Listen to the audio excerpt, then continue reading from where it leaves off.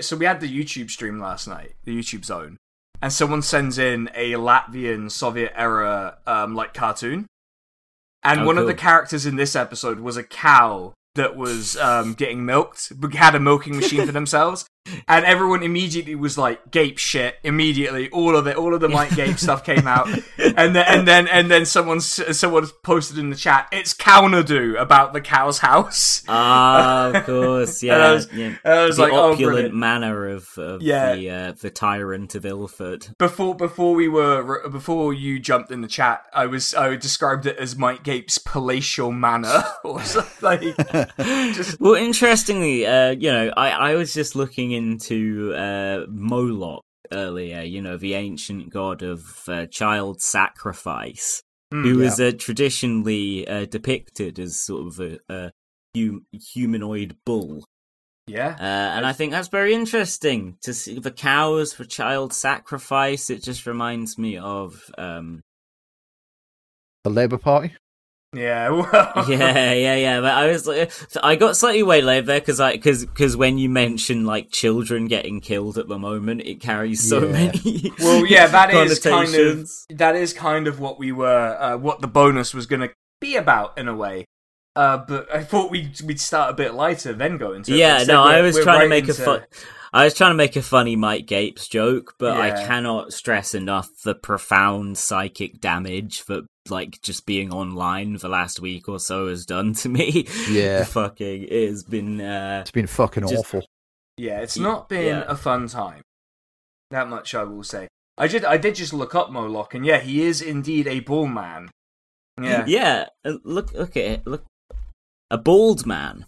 No, but no. Well, I think he is also bald. That is, he has a bit of hair.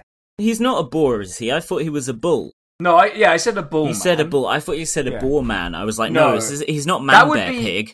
I think being a boar man would be very odd, considering that he's like, is it like what religions he's mentioned in? Although maybe not if he's an evil deity. What religions is he mentioned in, other than the Ilford one? Well, I think he's mentioned in Judaism and Christianity. I would have imagined. Like I would, yeah. He's I think he comes up a lot in Q as well. yeah, because they're all about like they believe that not only do a certain portion of our elite enjoy being paedophiles, but also that they, like do satanic child sacrifices and that kind of stuff. So yeah, makes sense that they would be very into Moloch, the ancient pagan god of child sacrifice. I believe he was a Canaanite god, I would have guessed. But yeah, there you go. So that's enough about Moloch, I guess.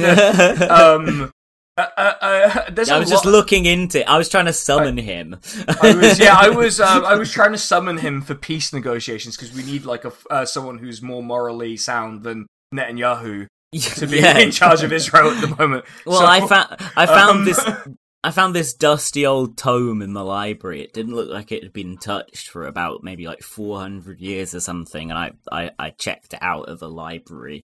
And I went home, and it said that if you want to summon the ancient pagan god of child sacrifice, Moloch, what you should do, you need to look into the mirror, and you need to say a very specific set of words in a very specific order. And I've got a mirror here right now. I'm just going to look into it. I'm actually doing this to be like a method actor or whatever.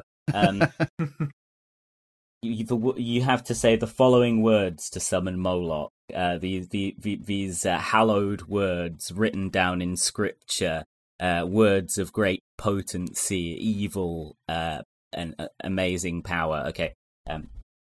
And you have the milk that is taken from cows in the south and taken from cows in the north, put together in the same factory, and then it is mixed together with whiskey, and it comes out as milk. And see, I've successfully summoned Moloch now.